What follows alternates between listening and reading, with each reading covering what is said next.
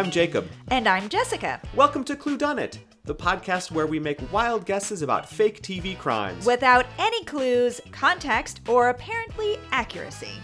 All right, let's find out. Who was right? Who was wrong? And who is dead? Welcome to Season 2 of Cluedonit! Yay, Season 2! Your favorite fake crime podcast show. True crime, we don't want it. Crime. Too depressing. Keep us with the fake crime.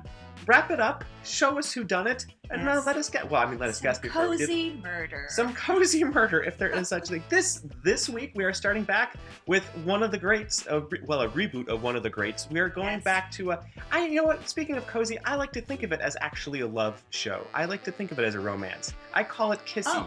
Kissy Las Vegas. That's true. Very confusing to me. Kissy Las Vegas. This Kissy show. What are you talking about? And famously, CSI is all about crime scene investigators. That's what we're doing. If you didn't catch up, CSI. CSI Las Vegas. We're doing the reboot today. Yes, and to help us out with this, I want to call in one of my friends who is, in fact, a real CSI. Alicia, say hello. Hello.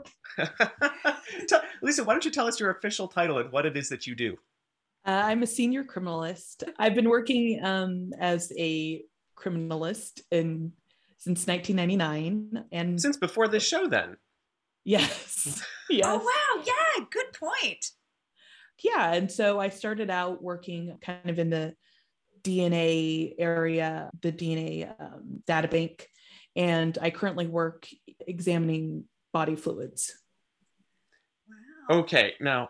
In like murders and sexual assaults. And I don't do it anymore, but I have gone out to the crime scenes, the field, but not anymore. Okay, so I have two questions about this. One, bodily fluids. Can you, I can think of two bodily fluids. The main ones are semen and blood, also saliva, and to a lesser degree, urine and feces. Okay. There you go. Yeah. Those don't come up. Those two don't come up that often, but I am qualified to do it. Not too many people are these days because I think it's a dying art. Wow. Fluids or really? Feces? The feces and the urine. Okay. Oh. Why is it a dying art? I think because it's usually when you are looking for it, you can, the very serious crime that you could be looking for now would be strangulation, like in a sexual assault, or just a regular, strangulation. After a certain amount of time, the victim who is strangled will lose control of their bodily functions. So if I'm looking for like urine in, the crotch of jeans or something, that could help prove, that they were strangled.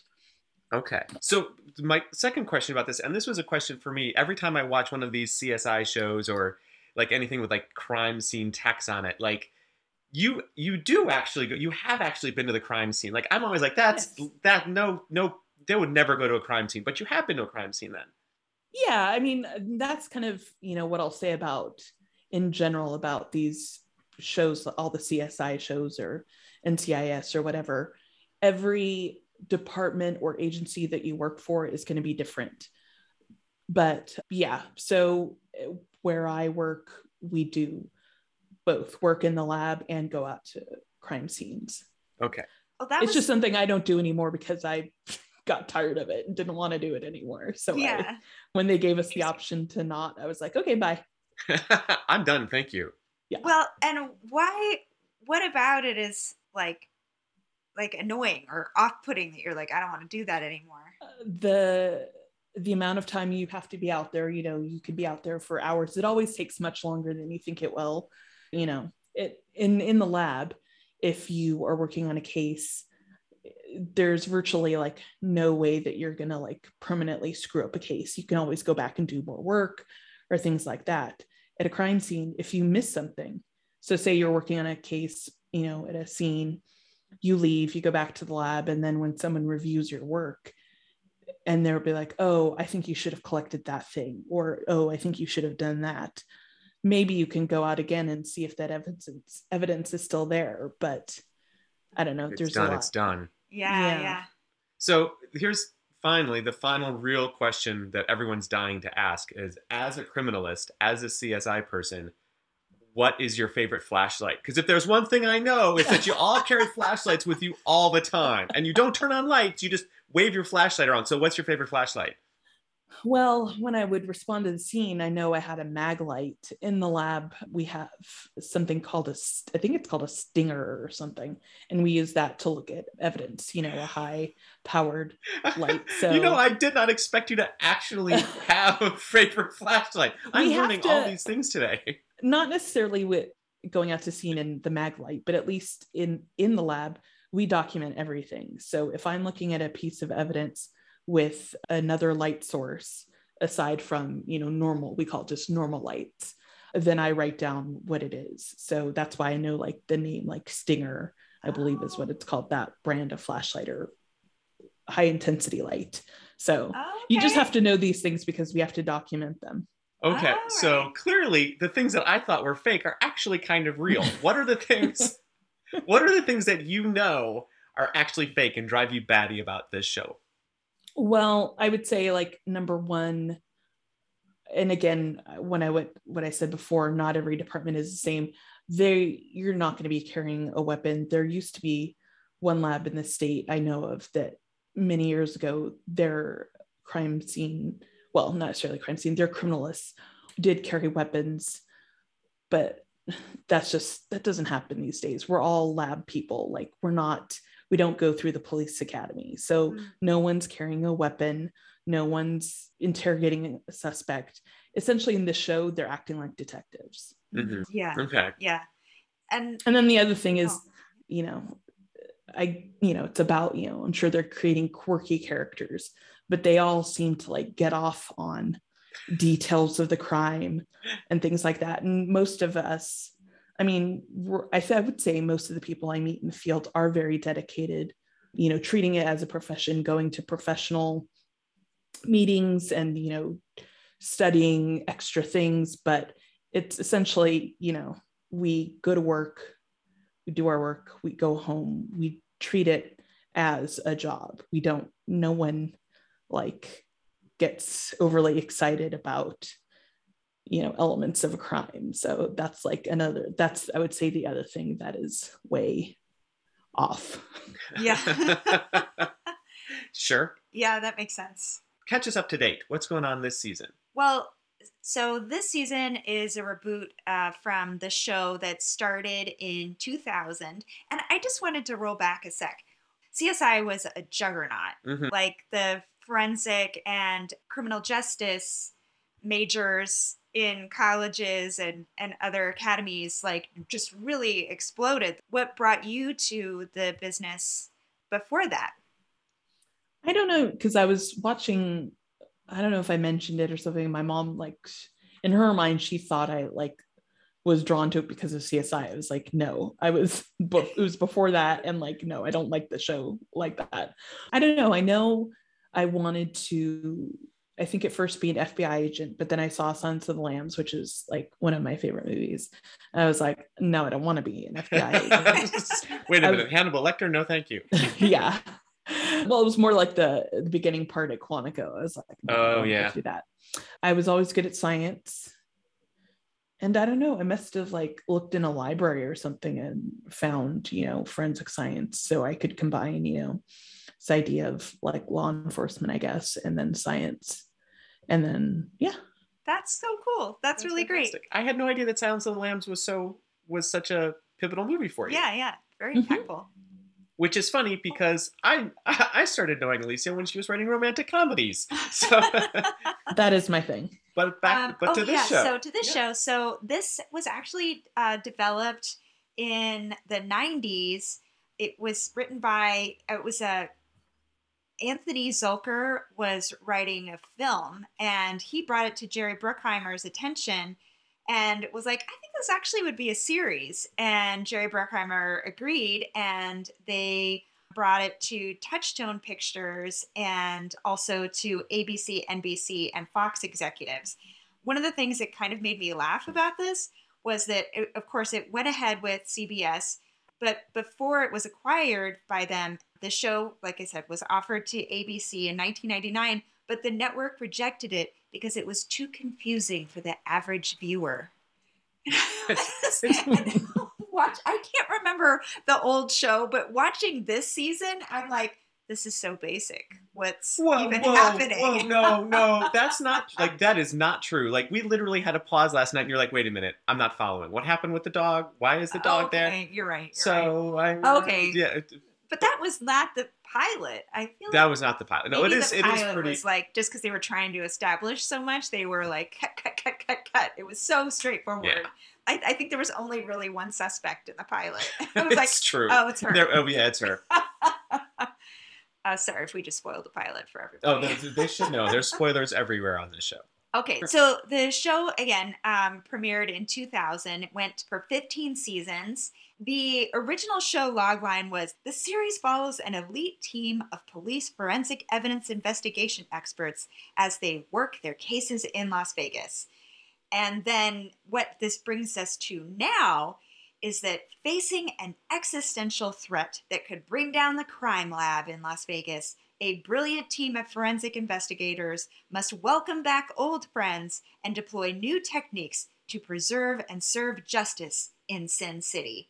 So we have a bunch of returning characters from the old show coming into this first season. Yeah. And in short, Gil comes back for sure. Georgia Fox comes back. Sarah Seidel is her character name. She was in the old show. She was married to Gil. Mm-hmm. And they're then, still married, it seems well, like. no, they divorced in the middle of those seasons. And Oh. then when they left as a couple, but they were actually exes. I didn't know that. Yeah. I could not keep up with all 15 now they're seasons. together. They're still together in a relationship, but they are actually not married. Okay. Apparently. Okay. Time Then- of death, Yeah. 8 years. Yes. So the pilot episode sets up reboot. this arc in the reboot that Brass is attacked. Brass was the head of the whole CSI Curmudgeon, unit. badass. They're trying to figure out who came after him. And then at the very end, we find out that actually the whole point of this was not to target Brass. It is to target Hodges, who was in the original show. They've set up Hodges as a fraud so that all of the cases that this crime lab was involved in need to be overturned and all these criminals released, and it will discredit all of their work. So that is the existential That's what I was threat. saying. But it's discrediting not just Hodges' work, but Brass and Sarah Seidel and Gil. And then also it will discredit all of the current people who are working in the CSI, which includes actors Paula Newsome and Matt Lauria and Mandeep Dion and Mel Rodriguez and some other folks as well. So we're watching episode 9 in season 1. And it's called Waiting in the Wings. The CSI team investigates the eccentric world of sideshows when a couple of performers are discovered burnt in a pit. And Hodges mulls a plea deal as his criminal trial kicks off. All right. Fire up Who Are You? Get your soundtrack ready. Grab your favorite flashlight, because here we go. Crime scene investigators, Vegas. Somebody give me a Who's cry. Well, all I can think of is the Miami guy. That'll do. So wrong. That's the wrong show. Back with our guesses in a minute.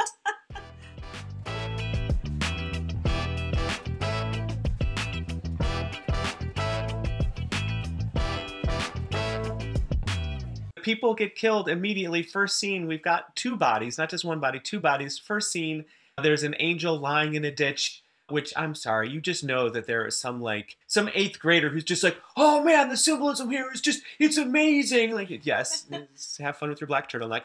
But there's an angel lying in the bottom of a ditch, and this person is thrown on top of them. He's been beat up a lot. He looks to have horns and claws, so he looks to be a devil. Someone from up above on top of the ditch is pouring gasoline on them.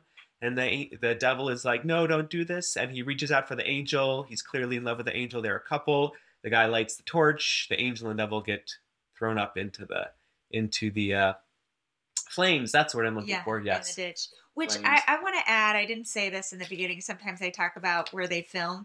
they film in Santa Clarita because they're like, it's so like Las Vegas. And I'm like, LOL, it looks nothing like Las Vegas. There are far too many trees. It's always like, that's my logic cop moment. No, that doesn't look like that at all. Far too many trees. Far too many. Far too many trees. Far But too many yes, trees. so they're dead. Lots in of a flames. ditch. The next scene is Hodges on trial. Yeah. The actress who plays the district attorney or whoever the prosecuting attorney is.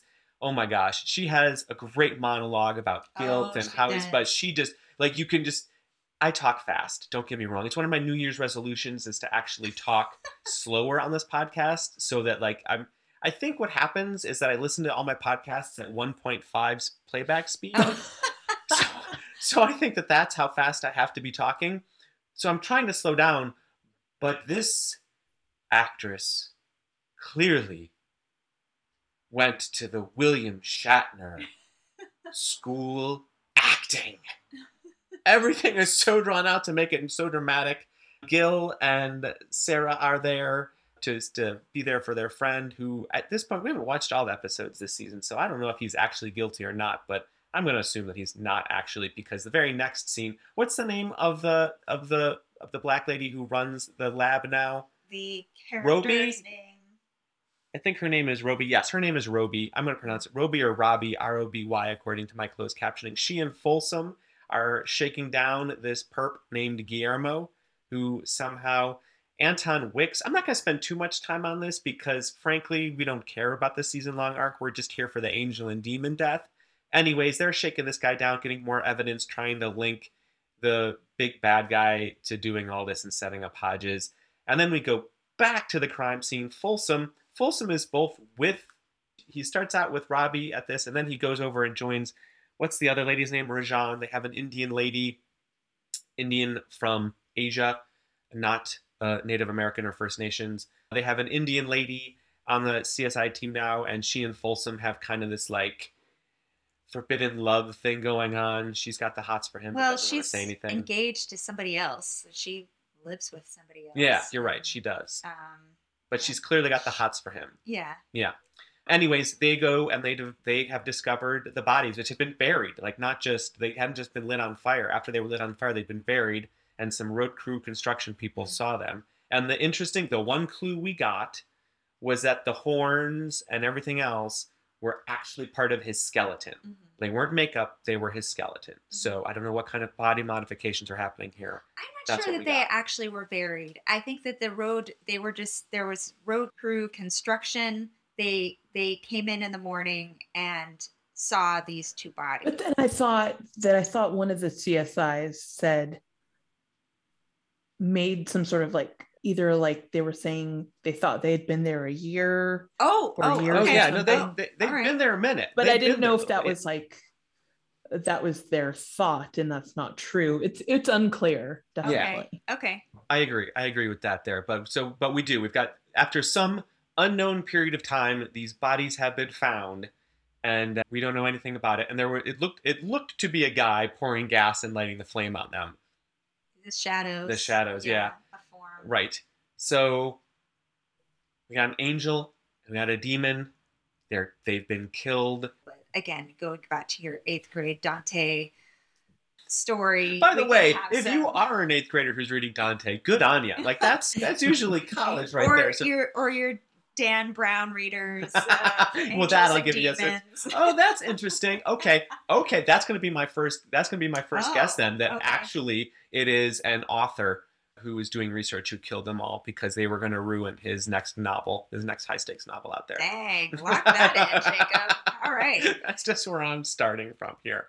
Alicia, do you have anything? Okay, Alicia looks very studious right now. She's taking notes on something, so I don't want to interrupt her right now. So I want to say, like, what kind of, we all know, or maybe we don't know, I've been proven wrong so many times today on this podcast. Like, there are all of these tests. Like, there are all these tests that you can do, like DNA tests, and like you do this thing, and the Q-tip turns blue, or you do this, and like the thing turns red. Oh, this means blood. So, like, what tests do you use for angels and demons? Like, oh my God, the Q-tip sparkles now. Like, what? Like, how do you?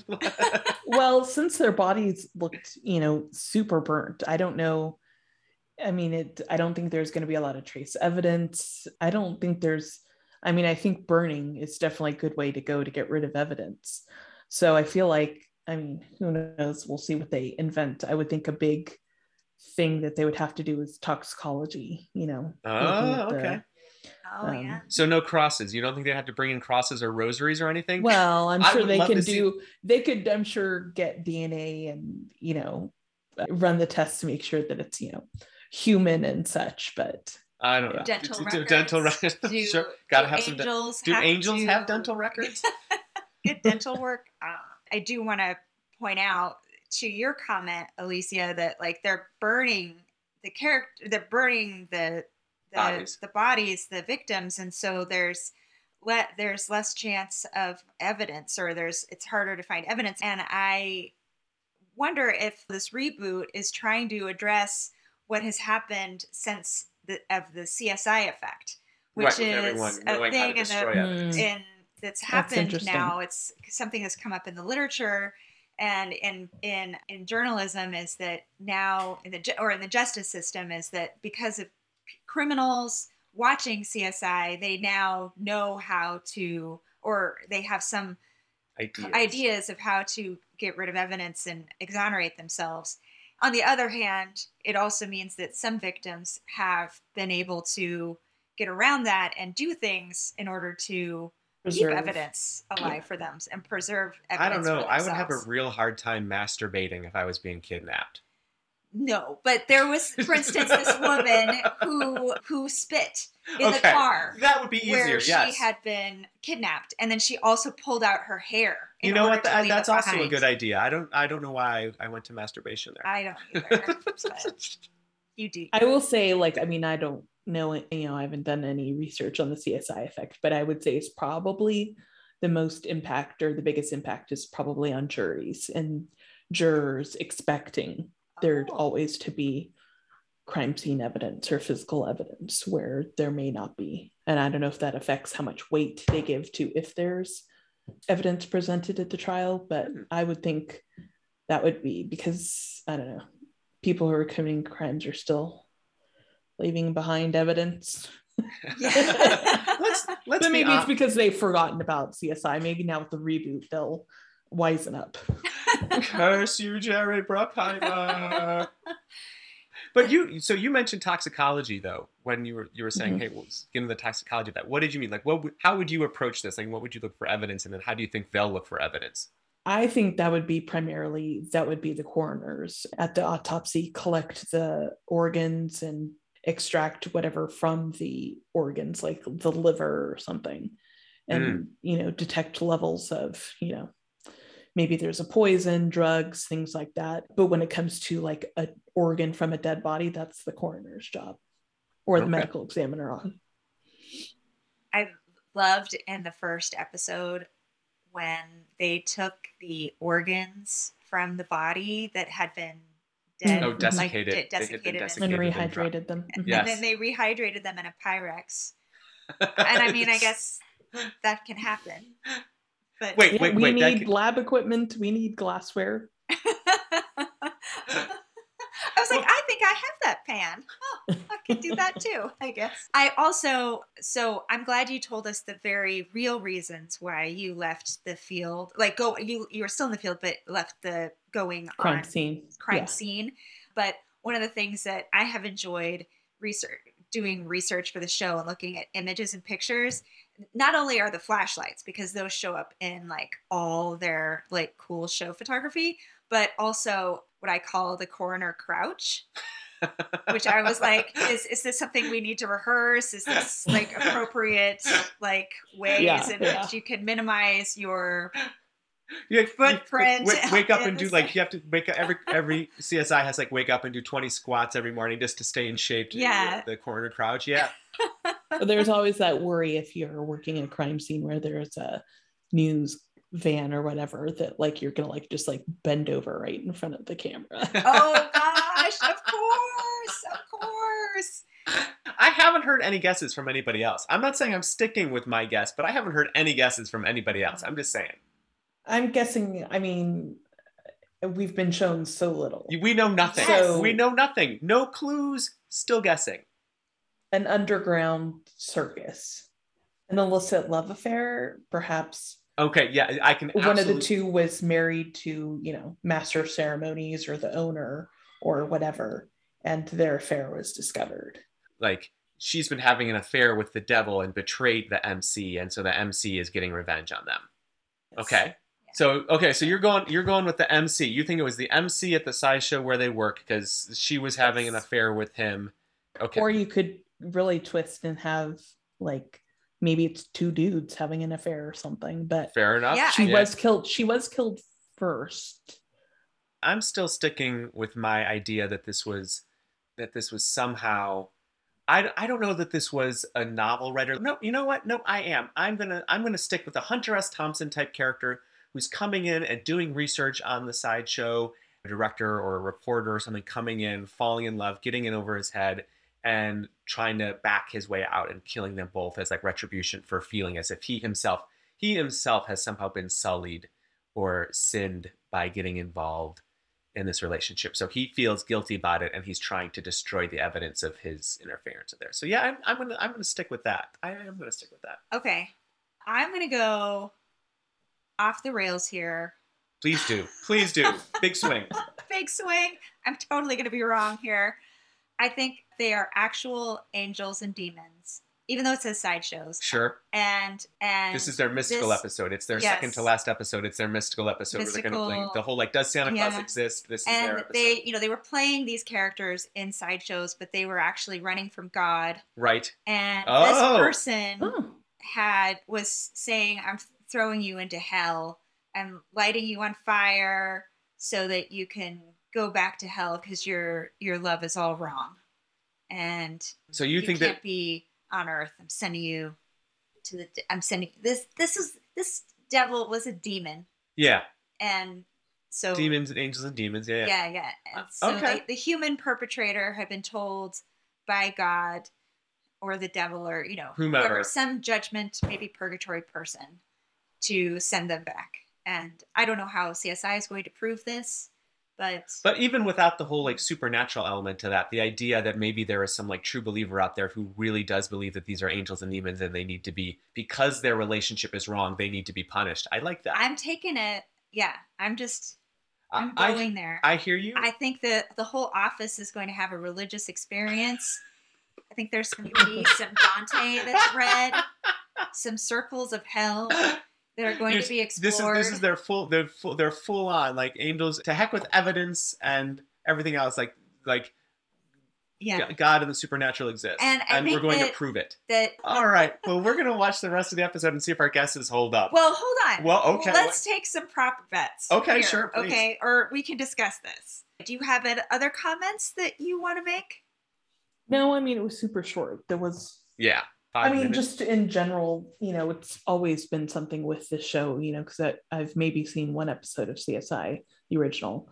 They always handle evidence. She would never take that stack of money out and like handle it. I mean, because you're going to want to process that for fingerprints and DNA. Like, just leave it. I mean, she can see it, look in the box, leave it there, take it to the lab. They're going to photograph it. Like, no one ever photographs anything before they touch it. That's just a big no. Got it. That makes sense. That makes a lot of sense. Okay. And I wouldn't just be touching anything, even with, gloves on. I wouldn't just be touching willy-nilly something with prints or for DNA, just because I'd want to like handle it as carefully as possible. Yeah.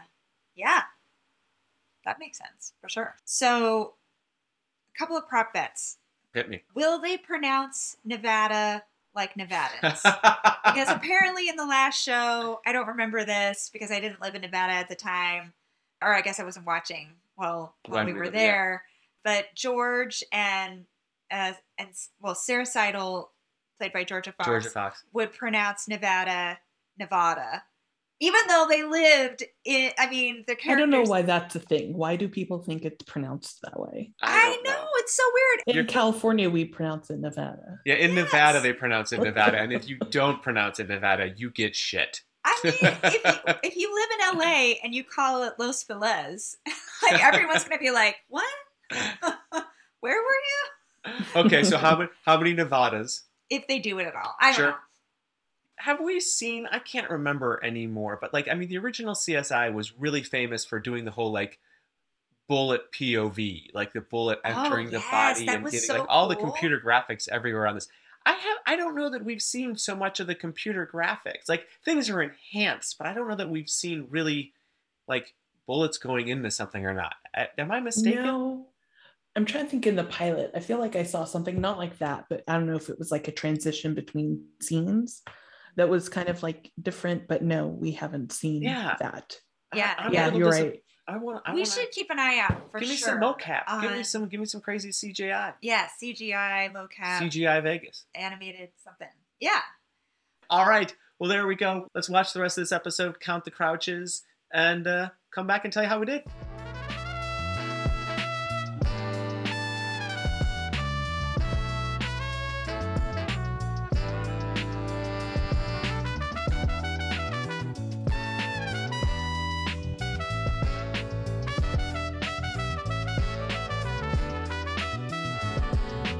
Okay, I'm just going to say this right off the top, everybody, in case you were worried that a show that is grounded in the main thesis that nothing matters except cold hard evidence.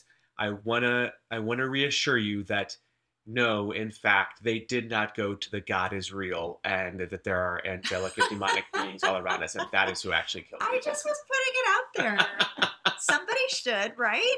Sure, why not? It's right there in front of us. It's right there in front of us. Yes, but maybe consider the context. I don't know. I appreciate the willingness to go there, Hurt. It's a good thing. So, if I remember correctly, in fact, none of us won. Like my Hunter S. Thompson writer getting drawn in was not a thing, Yeah. and there Alicia's was no. nodding her head too. For a hot second, it looked like it might have been the MC. Right, but did they really establish that the doctor was in love with her? Yes. Yeah. Yeah, Okay, then I absolutely. kind of got that. Right. You definitely got the love Yes, you triangle did. part in there. Yeah, Yeah. absolutely. Absolutely. And well, for that matter, I mean, if we're going there, like I said that my writer guy was in love with them, but also wanted to punish them. So, I mean, kind of got that too. But there's no moral victories. As I have said in this show before, there are no moral victories. No when it half comes to points. No half points. All right. So none of us got it. In fact, as Alicia just mentioned, it was the doctor who you don't know who that is yet, but there was a doctor who was involved, and the doctor did it. I will say this was in the recap. As soon as the doctor appeared on screen, Jessica literally said he did it. Like, literally, he hadn't even said a word. Like, as soon as the doctor appeared on screen, Jessica was like, he did it. That's the one. And I was rooting for him to not have done it, just to, like, not have that be right. But okay. All right, here we go. I'm going to go through the synopsis. I'm going to start out that by just saying that the whole Sarah and Gil and Robbie storyline where they're trying to get Hodges. He's on trial and the bad guy's trying to get him and they're trying to put a plea deal on it. I'm not even gonna bring that up anymore. I'm just gonna say that it's happening, it's over there, it's the B story. I don't care. I'm not gonna waste your time or ours with that. If you're interested in that, go watch the show. Let's go back to our main story here with the demon and angel.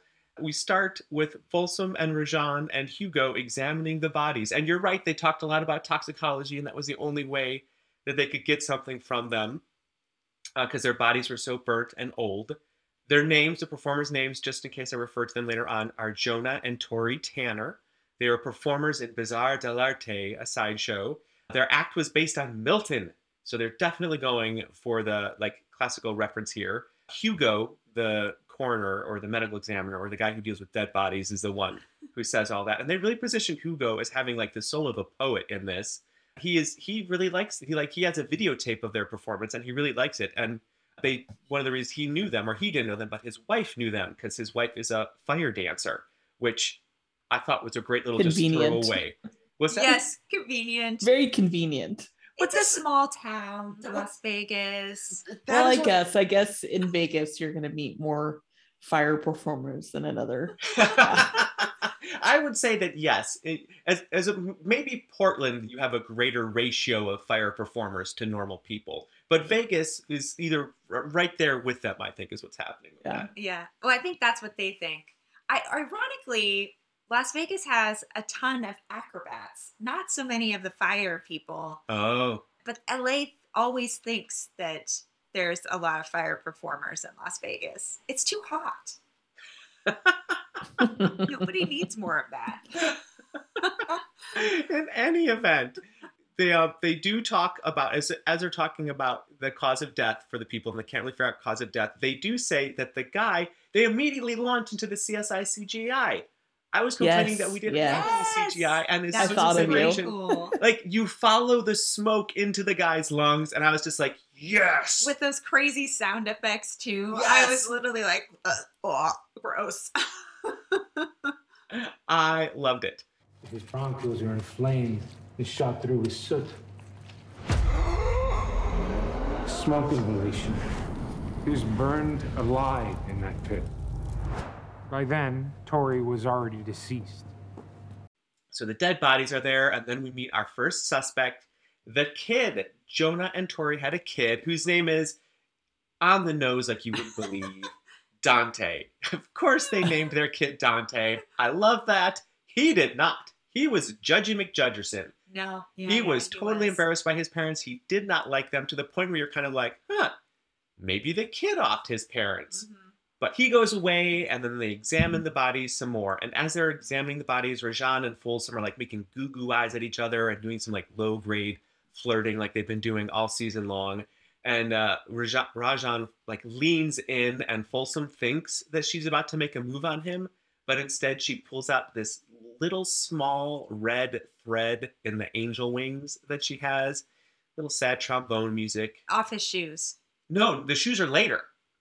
The Okay. shoes come later because I thought the same thing, but no, she finds it in the wings first. Okay. I thought he found it in the wings and then she found it on his shoe. Oh, maybe that's what because I definitely got confused about all this. Oh, okay. They're making goo-goo eyes at each other, Yeah. and somebody finds it in the wings. Okay. Yeah, because they're both like, what's going on? What's going on? Is this going to be a kiss? Oh, nope, I'm just pulling a thread from the wing. So you're right. Maybe it is Mark doing that. Not Mark, Folsom doing that at that point. Because Mark is her boyfriend, whom she is still like faithful to, even though maybe she doesn't want to be. Yeah. Because she leaves the lab to go have dinner with Mark at a steakhouse. He's already ordered some fancy tomahawk steak. And she's like, great, I'll just eat now. And she starts to cut into the steak and she realizes, oh my goodness, a knife cutting into a steak could leave marks in a bone. Oh my goodness, we need to look for what knife or instrument caused these marks on the bone. And I'm like, because she remembers that the Tori, the victim, had a mark in her bone, and they were just like, that's not caused by fire. But then they just kept like, I'm like moving on. This felt like the biggest. Noted. Yeah, like this felt like such a no clue. I'm like, yes, knives I cause bring marks. case files to dinner. Yes! Yes. Oh my god, that was hilarious. she cuts into the bone and then she's like, this looks just like, and she opens up the case files with these Which pictures. is sitting next to her napkin. Right like, on the table. by her water glass. And her boyfriend is just like, oh, that's so gross. Why did you do that? So many things going wrong there. Yes. So, but at least we know that she's at least as good a detective as Endeavor Morse, Yes. who also famously took the home. all of his stuff. Yes, files home. So she's like, oh my gosh, it seems like a lame clue, but she is excited about it. And they're like, now we need to figure out what knife or anything made those clues, made these marks. Let's go talk to everybody who she may have done it. So she and Folsom go out and start talking to people. The first person they visit is the doctor. And yes, again, literally as soon as he came on screen, Jessica was like, that's it, he did it. But he expresses his innocence because, it's still only Act 2 and you got to have something to do. He expresses his innocence, he shares his records, and he says that his scalpels are far too narrow to make these marks. His scalpels are 3 to 4 millimeters. Making these marks must have been an axe or a sword or a knife. I want to pause here for a second and ask our criminalist, do you really know, like, do you really look at like knife marks on a bone and be like, yes, this must be a scalpel because it's only 2 millimeters versus this is 3 or 4 millimeters?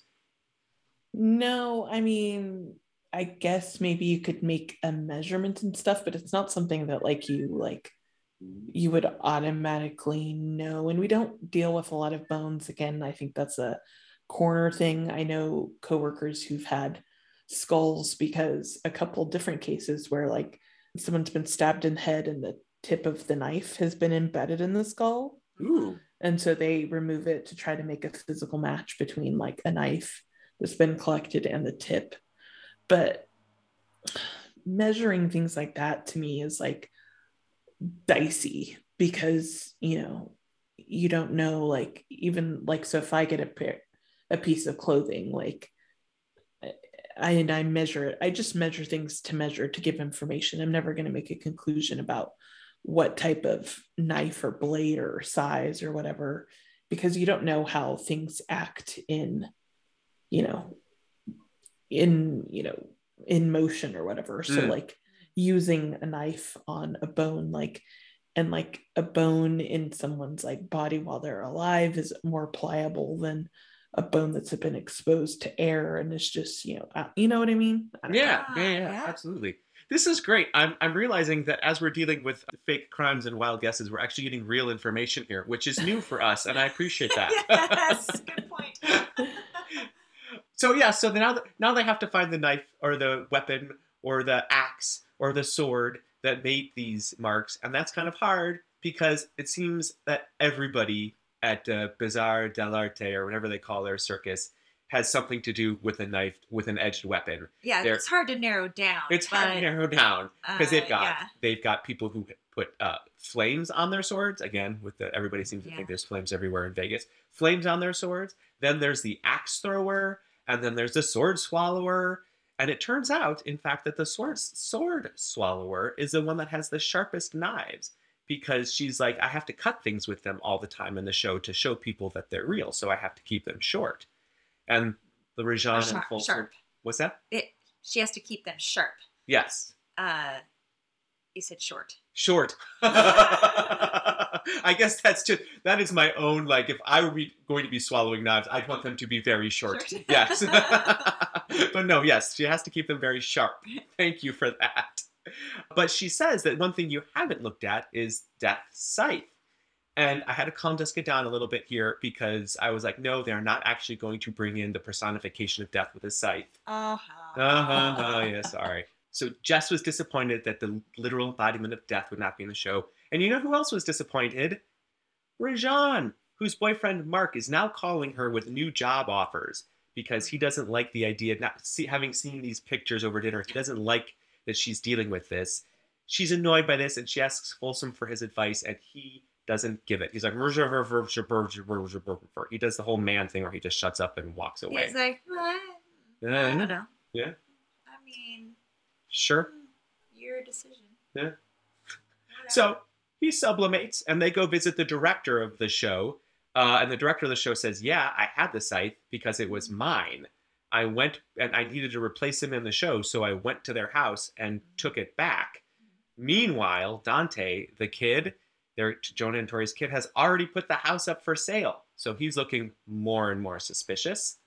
But they do all the tests in the director's office, and none of the fibers in the office match the sample they found in the wings. So the director's in the clear, and it seems like everybody in the show is in the clear. So they don't know what's going on, but they're still making eyes at each other, and this is where the shoe comes in. Okay. Rajan is making eyes at Folsom, and he's kind of thinking, wait a minute, is she going to make a play on me? And she leans forward, and is it a kiss? Is it a kiss? No, that's when she pulls the thread out of his shoe.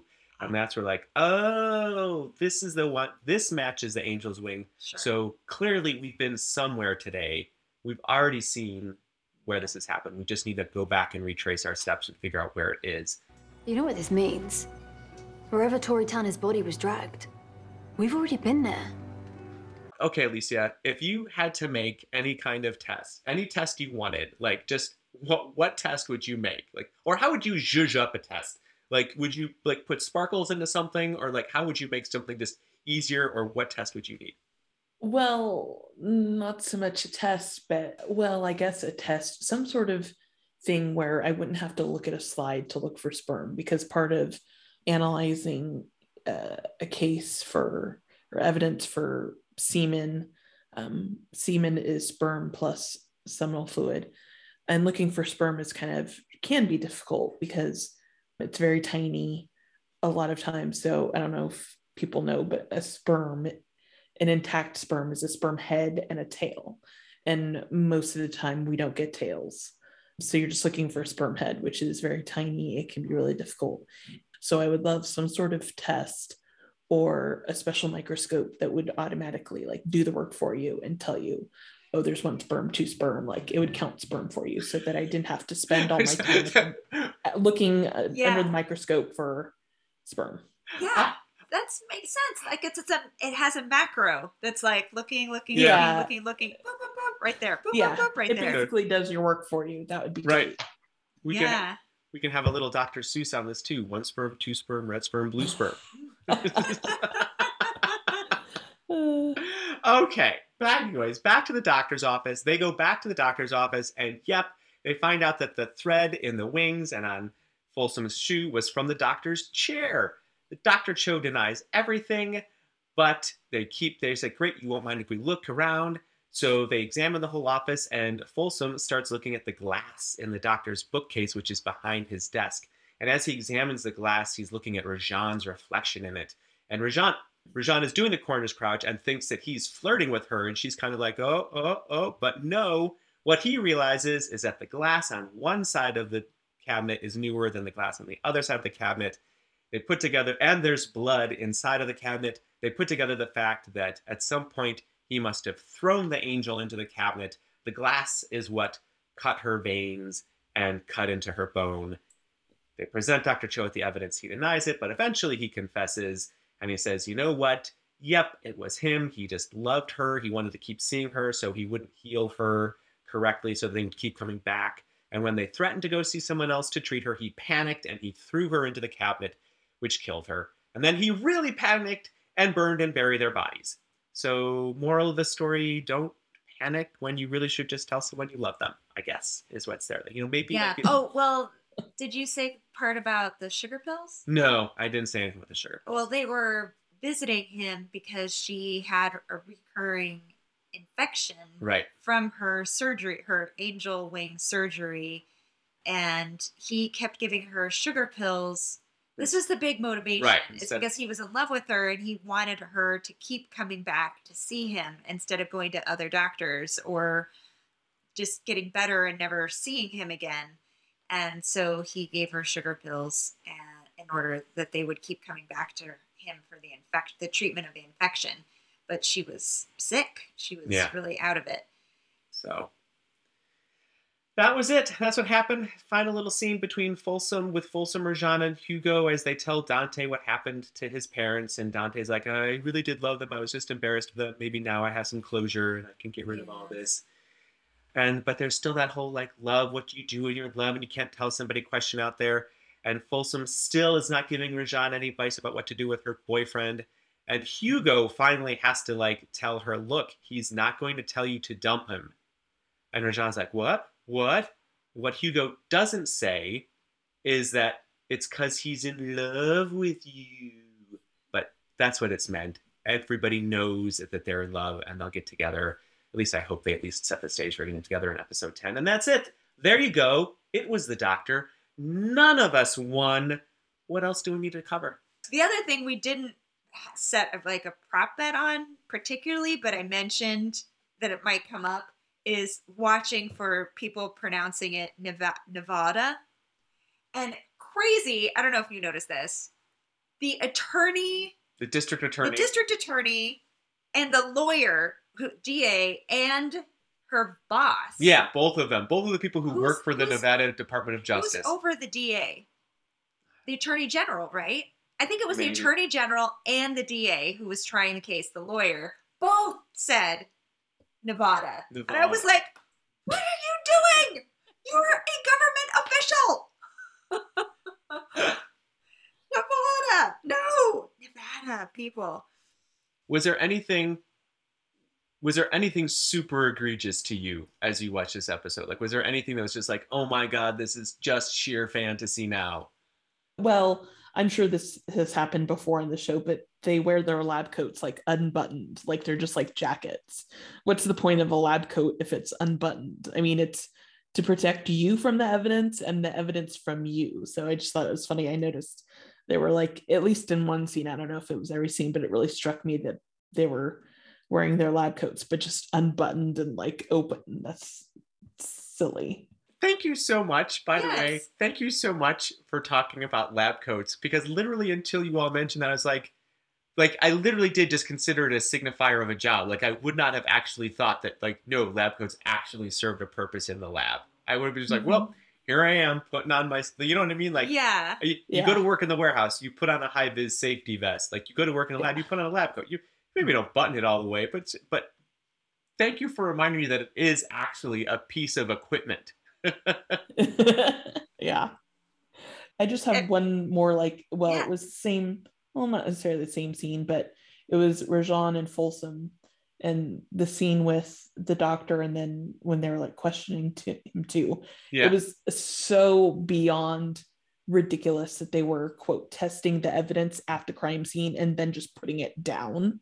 Like, that that was like something I feel like that was like unforgivable. I mean, I'm sure the technical advisors, you know, I'm sure they give feedback, and I'm sure the writers ignore some of it, but that was just wild. You would collect evidence, you would take it back to the lab, unless for some reason the evidence was so huge or whatever that you needed to do the test at the scene. You would, like, if I don't know what they were testing for, because they never said it.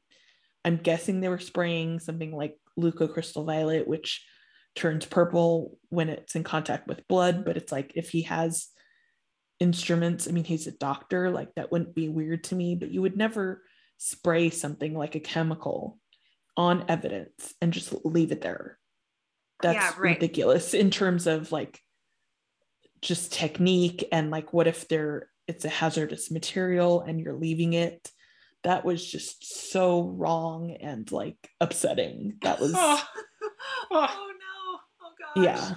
I mean, you would that, and just like documentation, no one's taking notes. That's another big thing. At a crime scene, you take notes. You take photographs and you take notes. Nothing, like, how are they to know if they prosecute this guy? How are they going to prove anything? They never took any notes. When they were questioning him, they were throwing out like phagocytosing leukocytes. Like, this is like, okay, so they're detectives, they're forensic scientists, and then they're medical doctors. Like, that's not a term like that anyone would use. That's a medical thing. Like, that was just utterly ridiculous too. I love that phrase. I'm so glad you brought that up, because I remember that phrase, and I remember thinking, Yes. oh my God, someone threw down some like $20 words right there. That was. I'm pretty sure he mispronounced it. He was like leukocytes, and like, I would bet a lot of money it's leukocytes. And yeah, that was just a phrase that I was like, Actor, if you're out there and you want to come on the show and do a rebuttal, we'll be happy to have you. Yeah. So that was basically it for my. Excellent. Love it. Thank you. That was amazing. Thank you so much for all of that. And with that, I think it's time for the IMDb's. Okay. So, well, we should first talk about, just real quickly, I pronounced his name wrong, the creator, Andrew Zucker. Zuiker. So he was born in Illinois, but his family moved when he was really young to Las Vegas. He went to Chaparral High School, which is, we know people who got there. He actually has his name, as he gave some money to have one of their new theaters built on the campus. Good for him. He went to UNLV and he wrote a script for a film, and a buddy of his who was also in the Jewish mob pushed it. Wait. This is what it said on IMDb or Wikipedia or both. He was in the Jewish mob, and so somehow this was a relevant piece of information for how he had a connection to William Morris, and William Morris turned him down. But his buddy was like we're going to make this happen. It's a good script. And so he got it sold to a director who was connected with CAA. And before CAA even saw it, the director gave him money, and then he wouldn't let CAA sell it to another producer. He made it himself. And apparently they didn't think much of the film itself, but it starred Courtney Cox and John Goodman. What? Yeah, it was called The Runner. Later, he was still living in Las Vegas and working as a tram operator. You remember the trams that went up and down the... Oh my goodness, yes. On the street. Oh, they were the worst. Yeah. So, yeah. That for 8 hours a day. So he was supposed to go play basketball with friends one day, and his wife was like, no, stay and watch this show with me. He watched the New Detectives on the Discovery Channel and was immediately like, I've got an idea for a show, completely taken with it. He wrote the film, and again, he thought, maybe this should actually be a TV series, but I don't really know how to do that. And he and probably the other guy, his buddy, had some friends. They passed it on to a manager who then passed it on to the president of Jerry Bruckheimer Films, and that's how it got made. Yes, we have. So Paula Newsome, who plays Maxine Roby, the head of the department, the CSI department. One little fun fact you may have noticed, she bears an uncanny resemblance to Oprah Winfrey and is often mistaken for her. Okay. You can currently see her in the Spider-Man that just came out. Oh. And she's done Broadway and guest stars on a bunch of other shows. Like she's like, if they're gonna build the new series off of her and that thing, like, good on it. Like she's great presence, like warm, knowledgeable, like and her it's really interesting, her background, because a lot of people, when you look at their credits, they're very like on genre, like they're just down the line. I'm doing mystery shows that are network.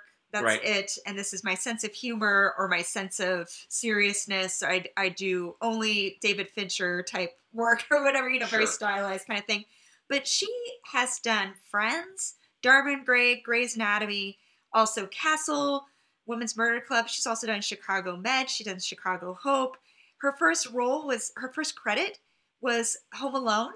You're kidding me. In 1990, she played a shopper in a store who tells.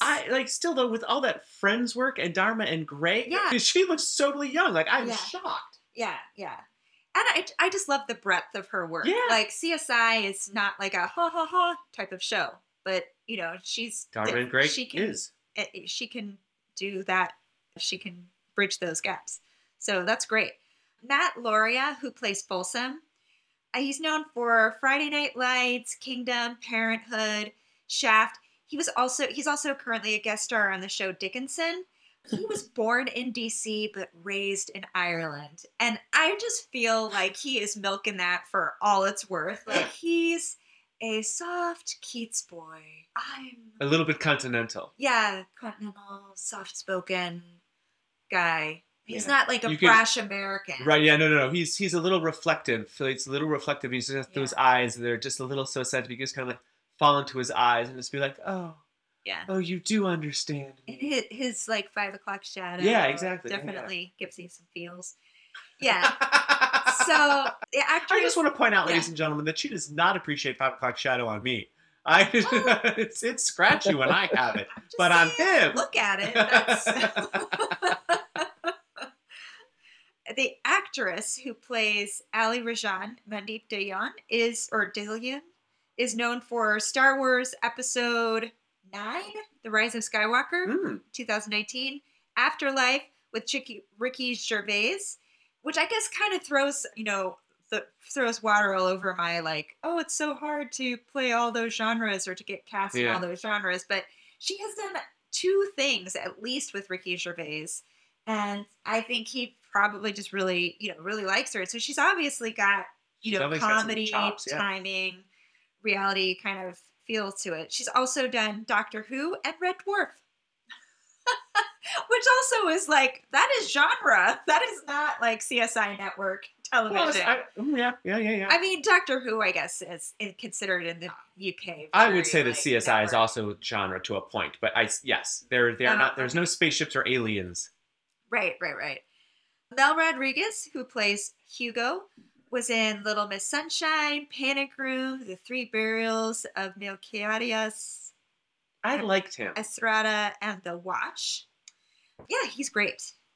I also liked Really his handlebar memorable mustache. character. Short note about Georgia Fox, who Sure. plays Sarah Seidel. Did you watch, Alicia, did you watch West Wing No. or ER? Yes. But ER, okay. So she was on ER. Do you remember her? Yes. She, as the vegetarian, a lesbian vegetarian. So that was like her corner on market there at There is- ER. Okay. And then she went to the West Wing, where she portrayed Gina Toscano, a secret agent who was in charge of protecting the president's college-age daughter.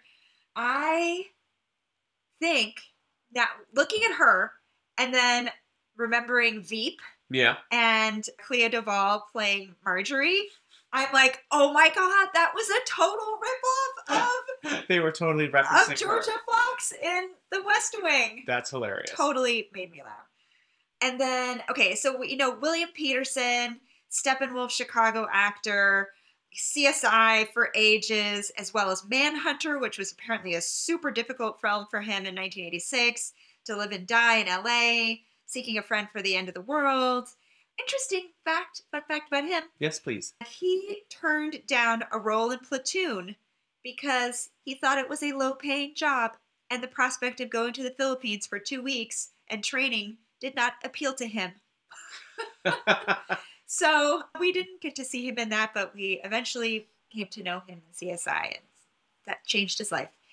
Stephen Ouyang, who plays Dr. Cho, the perpetrator, the murderer, he does a ton of stunts. He has a lot of work on lots and lots of shows, and of course video game voiceover that he's done, but he's also done stunts, and he's done stunts for video games too. Oh wow. And he's done DC and Marvel universe, and he's been in Gothic Knights and All Mankind and Insecure, and currently you can see him guest starring on an episode of The Book of Boba Fett. He was also in Jupiter's Legacy last season and Good Trouble. He really, they've got a lot of people in genre on this show. Yes. That's some credits. Rich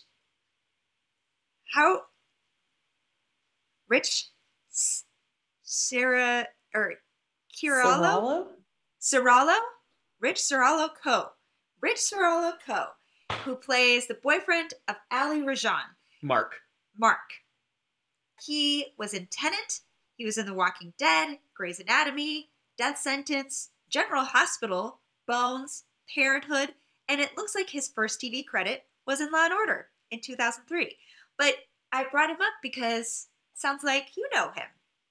Yes, I know Rich and his wife, Alyssa. But yeah, we were in writing group together, and she's just wonderful, and he's really great too. And so yeah, they're both very talented actors and writers. Oh wow, okay. nice, wonderful. So he was really fun to watch on screen, and we will be sad if they actually break up, but it does seem that way. So just 3 more people, 4 maybe actually that I want to talk about. The director of the episode, Christine Moore. One of these very genre directors. This is CSI is her wheelhouse, murder mystery type shows. She's done Jericho, CSI New York, The Equalizer, Elementary, Blacklist, Rizzoli, and Isles. So this is straight down the middle for her. Yeah. She's done 2 episodes of this. And this show, while the creator is Andrew Zucker, the showrunner and developer is actually named Jason Tracy, and he was an executive producer on Burn Notice and Elementary and a number of other things. And so I just think that he probably worked with Christine on those other shows, and so Sure. he was like, yes, please come back. And then also on his writing staff and who wrote this episode, Craig S. O'Neill, who also worked with him on Burn Notice, also was an executive producer on MacGyver.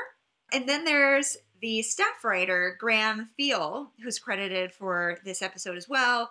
And he was also a coordinator, a script coordinator on Lucifer. And he was a production staff on Scandal, White Collar, Pan Am, Criminal Minds is really where one of his first production staff scripts. So, yeah, so we covered the writers and the directors. Good job, writers. Good. This is always a solid show. Like, you know what I mean? Like, this is always like, they really get the procedural of it. They knew their niche with defining like the science in on it and the graphics. And they also like the relationship dramas were always there, and they always knew how to make things super exciting. So, I mean, this is like, at its best, it was great, but it was always a really solid, exciting show. I mean, there's a reason it spawned a franchise. Yes. Yeah, definitely.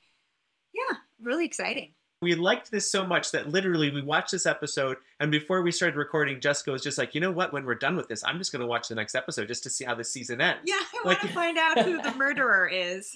I mean, or who's behind the whole Hodges thing on it. Yeah. Like, it gets its hooks in you. Yeah, so, yeah. Most important question of the evening then. Choose your coworker, Gil or Folsom. She's thinking about it. I don't know. I feel like Gil would like lecture me, because he likes to impart his wisdom. Folsom, I just find like boring. Like, oh, so you were not drawn, like you did not think that his eyes were just limpid pools that you could just fall into. No, I mean he's obviously a good-looking dude, but like, there's no heat coming off of him, which is kind of like, why is she like kind of attracted to him? Like, he's very blank in my opinion. I'm not gonna blame the actor or the writing because I don't know who to blame, but he's just very like, they don't have banter in my opinion. Like, I don't know, it's nothing to root for. Okay. Why, do you disagree? No, I'm not sure that I disagree. I see all of your points. And maybe I just fell into the whole, like, they're making goo-goo eyes at each other, so they should be together kind of thing. Do you know what I mean? Because you're right. Like, it's not like they had a whole bunch of witty repartee. And she, like, I don't know. But that's, okay. Yeah. I don't know. Maybe he'd be a better coworker because I would just ignore him and tune him out. Like, he'd be easier to avoid, perhaps. And maybe that's what they need at this place. Because let's be honest. Like, the whole, like, Sarah and Gil on again, off again, and now Rajan and Folsom. Like, there's someone needs to like implement like a nice sexual harassment training course at this place and just let people know what is appropriate and inappropriate at work. Yes. All right. Well, thank you so much for coming back with us. Excited to start season 2. Alicia, before we go, do you want to let people know where they can reach you? I'm on Twitter and Instagram. I'm at thebeeka, TheBeeka. Yeah, maybe eventually we may be able to watch my work. I've written a romantic comedy TV movie on a channel that shows a lot of those. So all right, well, here's hoping that hits the airwaves in 2022, and maybe we'll guess on that. I guess they get together in the end. That's my guess. Yes. All right, everybody. See you next time. Thanks. Bye. Hey, everybody. Thanks for listening. We really appreciate it. And now we want to hear from you. Follow us and join the fun on Twitter at ClueDoneIt. Or on Instagram and Facebook at ClueDoneIt Podcast. Rate us and review us on Apple Podcasts to help get the word out. Because watching TV is always better with friends.